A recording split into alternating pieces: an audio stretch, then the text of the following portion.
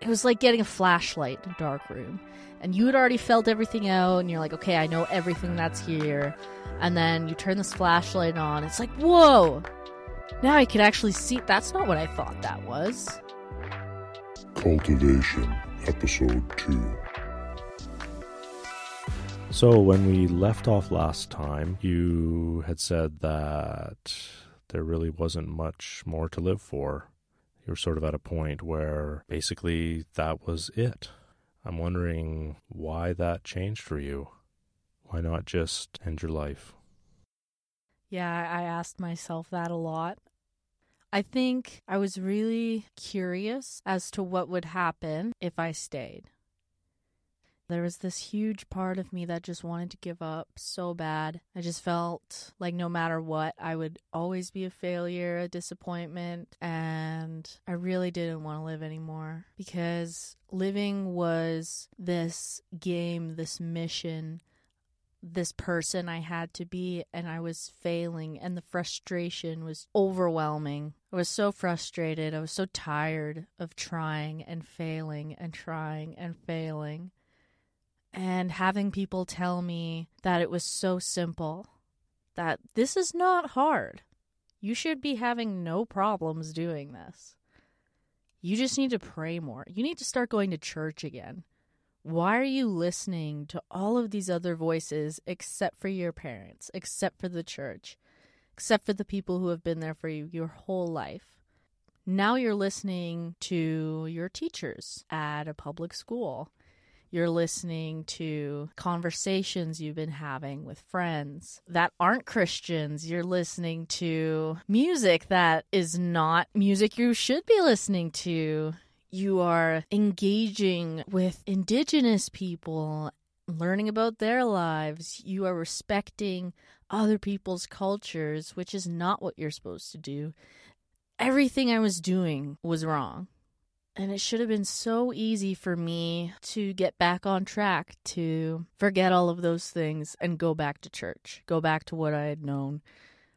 And I think part of the reason I was so frustrated is because I couldn't do that either. I couldn't be myself, but I couldn't go back to the person that I was. So I was stuck in this space of this death of myself, right on the cusp of new birth, of this new life, of everything changing, of all the things I wanted to believe, all of the pieces of myself that I wanted so badly to be able to accept. But I knew that first I had to die to everything. Everything had to go.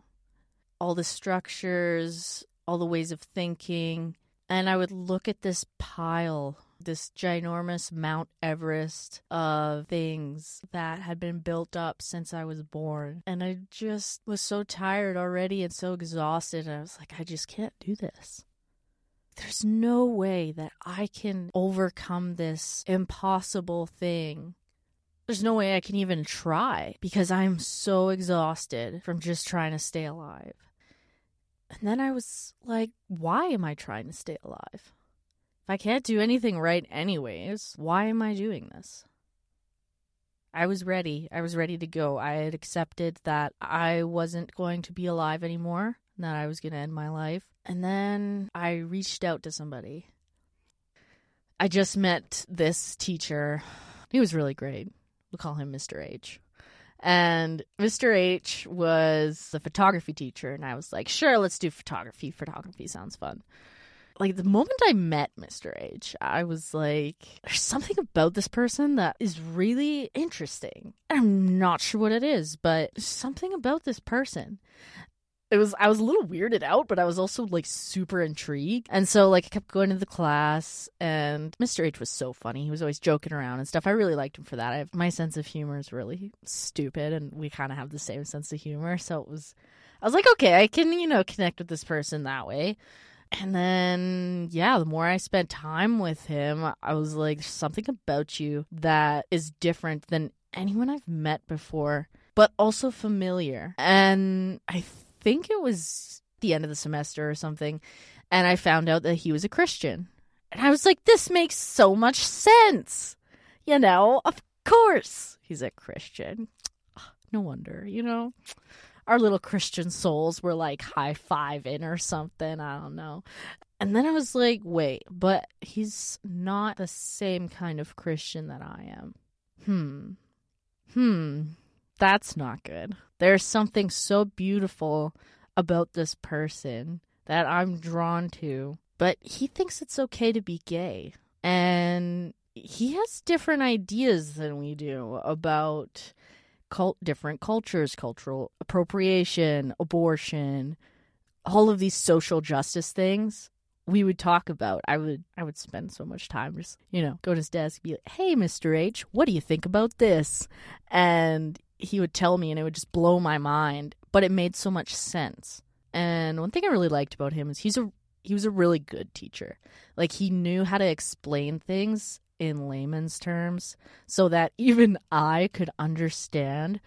And then my ideas started to change about the way I saw the world, not only through talking to him, but I started taking social justice courses in grade 11. And then I was really starting to falter in what I believed. And I was really scared, but I knew that it was the right thing. I knew that I was on the right path. There's no going back. I just gotta hope that it will make a full circle here and come right back to where we started. And I'll figure out that everything is the way it should be. Because, there's still time. Mr. H will probably come around. So you were hopeful that what you were hearing was true and that somehow it could be kind of integrated into the space that you were already in. Exactly. Were you expecting to be changed by that interaction with him? No, I thought I was going in to change other people. And when I realized that I was drawn to conversation with this person, I thought it was God prompting me to reach out to this person, to throw them a lifeline, to save them. But the more I talked to them, the more I realized that they didn't need saving. And that I wasn't the one who needed to be saving people. That I actually needed help. I remember sitting in class and Mr. H was talking to somebody else about some social justice thing. Like, I was just listening to their conversation, working on my own stuff at a computer. And I remember thinking, I came here thinking that I was going to help change people. But these kids don't need to be changed. They're happy. They're going about their struggles with work or school, but they're not dying. And the church told me that people who weren't saved were just walking dead. They were like zombies. If you go out into the world, you will find all of these broken people looking for anything to fill them. And when I was there and when I really started paying attention to the people around me, I realized that wasn't happening. That's not the way it was. And the craziest part was realizing that they were not going to persecute me for being a Christian. That was such a huge thing in the cult, was this victim mentality of everybody hates us because we stand up for what's right. And the world hates you. The world. They use that a lot. The world is wrong. The world will try to change you. The world. And then when I got out into the world, I was like, I'm actually part of the world. I'm not separate from all these other people. I'm going to class and doing things just like the rest of my grade 10 friends are. This is not a war, and there are no sides. These are just people living their life. And then my mind was like, oh, fuck. Oh, no. Everything slowly begins to crumble. And I could feel it. And that's when the fear was just overwhelming. And I would push it down and I'd try to ignore it. And I realized that I was changing. And that was so scary. But I also knew that it wasn't that I was being brainwashed like they said was going to happen.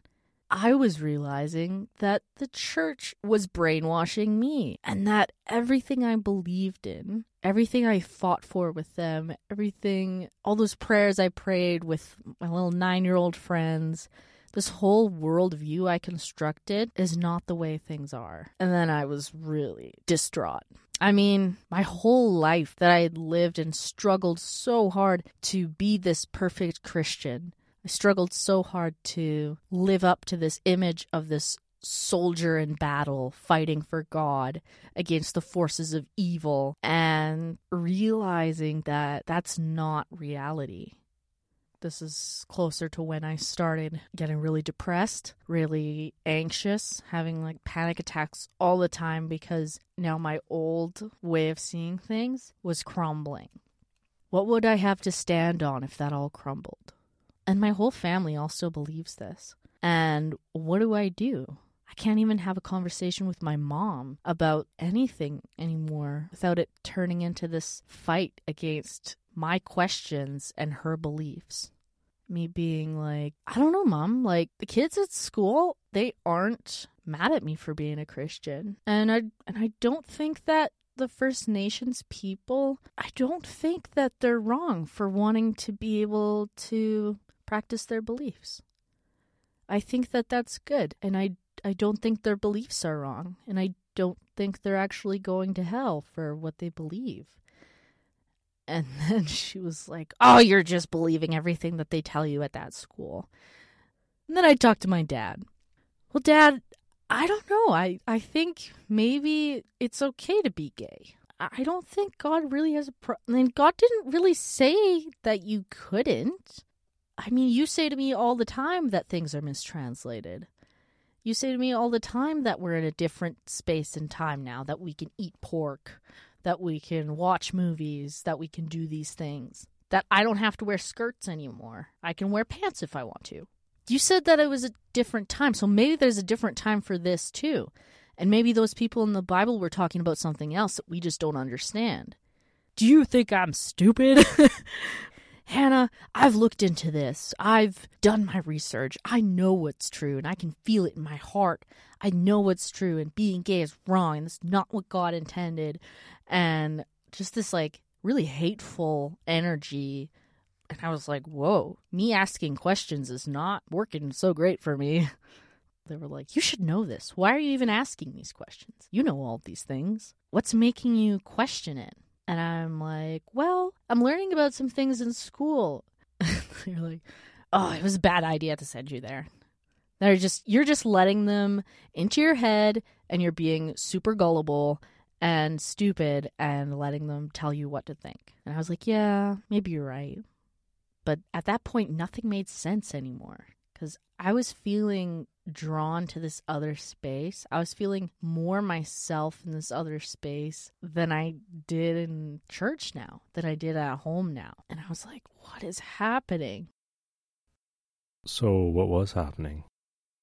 I think I was getting educated. I was actually learning things that were real and true. And not just in the studies or what we did in schoolwork. I was with different people. I was outside of the bubble. I had left the safety zone where they controlled everything. They couldn't control what these teachers said. They couldn't control how I would connect with certain people or that I was a little bit open. They couldn't control that. And I fell in love with this new way of being in a really weird way because I say that and that I couldn't go back. It was like somebody had given me something that was so horrible and wonderful.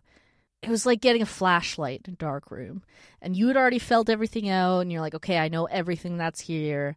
And then you turn this flashlight on. It's like, whoa, now I could actually see. That's not what I thought that was. And now I can never go back to thinking that thing in front of me is a chair. Because now I know that it's an easel to paint on. So even if I turn the flashlight off, I still know that it's an easel now because I've seen it. And I can't go back to thinking it's a chair. And I tried to. I would go back to my Bible when I was having like these really hard conversations with myself. And I'd read things again and I'd be like, no, this is true. This has to be true. This is what they told me. This has to be a chair. They told me it was a chair. And then I'd look at it again and I'd be like, it doesn't even say that it's a chair. Oh no. That's not good. And I'd be like, but they said that Jesus is the only way to God. Jesus is the only way. And the Bible says, I'm the way, the truth, and the life. No one comes to the Father except through me. And I'd like think about that and I'm reading it. And I'm like, oh, this isn't resonating. They said that Jesus is saying that Christianity is the only way to God. And that's the only way to live.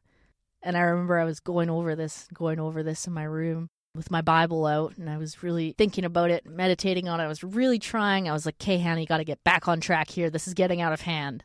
Everything's getting weird, and you got to stop this. And I'm sitting there. And then I just had this image. And it was so weird, so scary. I remember I slammed my Bible closed, and I was like, I got to go do something else.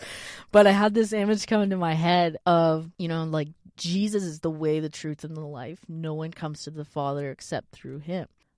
Instead of seeing Jesus as this singular thing, this singular person, Jesus became this spirit, this moving, fluid, spiritual force that it would shapeshift into another culture, another God, another image, another way of seeing God. And I was like, oh no.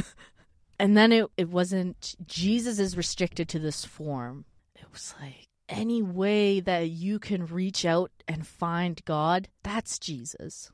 It wasn't excluding all other cultures and beliefs. It included them for the first time. And I would see, Jesus in all of these different nations and all these different cultures. But it wasn't Christianity. It was, but it wasn't. It mixed with all these different things, and labels went away. There weren't labels. It was just God in all of these different spaces and all these different beautiful ways. And that in the same way that we're all humanity, but we have different colored skin, we have different cultures, and we have different ethnicities, but we're all mankind, humankind. That's what I saw. I saw all of this different spiritual practice as Jesus, and that was a way to God through all of these things. And then I was really scared. I was like, what the heck was that? That's the devil. It's the devil. Oh my God, it's the devil. The devil's in my brain. The devil is in my brain. I gotta get this out. And I was like, no. And then part of me was like, but wouldn't that be so beautiful if that's the way it was? Hannah, shut up. Stop. Don't go there. And then the part of me would be like, oh, I'm going to go there. And I'd be like, no, don't. So I'm trying to like block this image out of my head, but it would come up and it would come up. And I would have less and less willpower to fight it. And I was like, maybe we can explore this idea. No one's saying we have to believe anything different. Yes, the church has said that this is how people fall away from God, the slippery slope, starting to think about these things, actually ask questions. This is what they warned me about, but I don't know. Maybe they're wrong.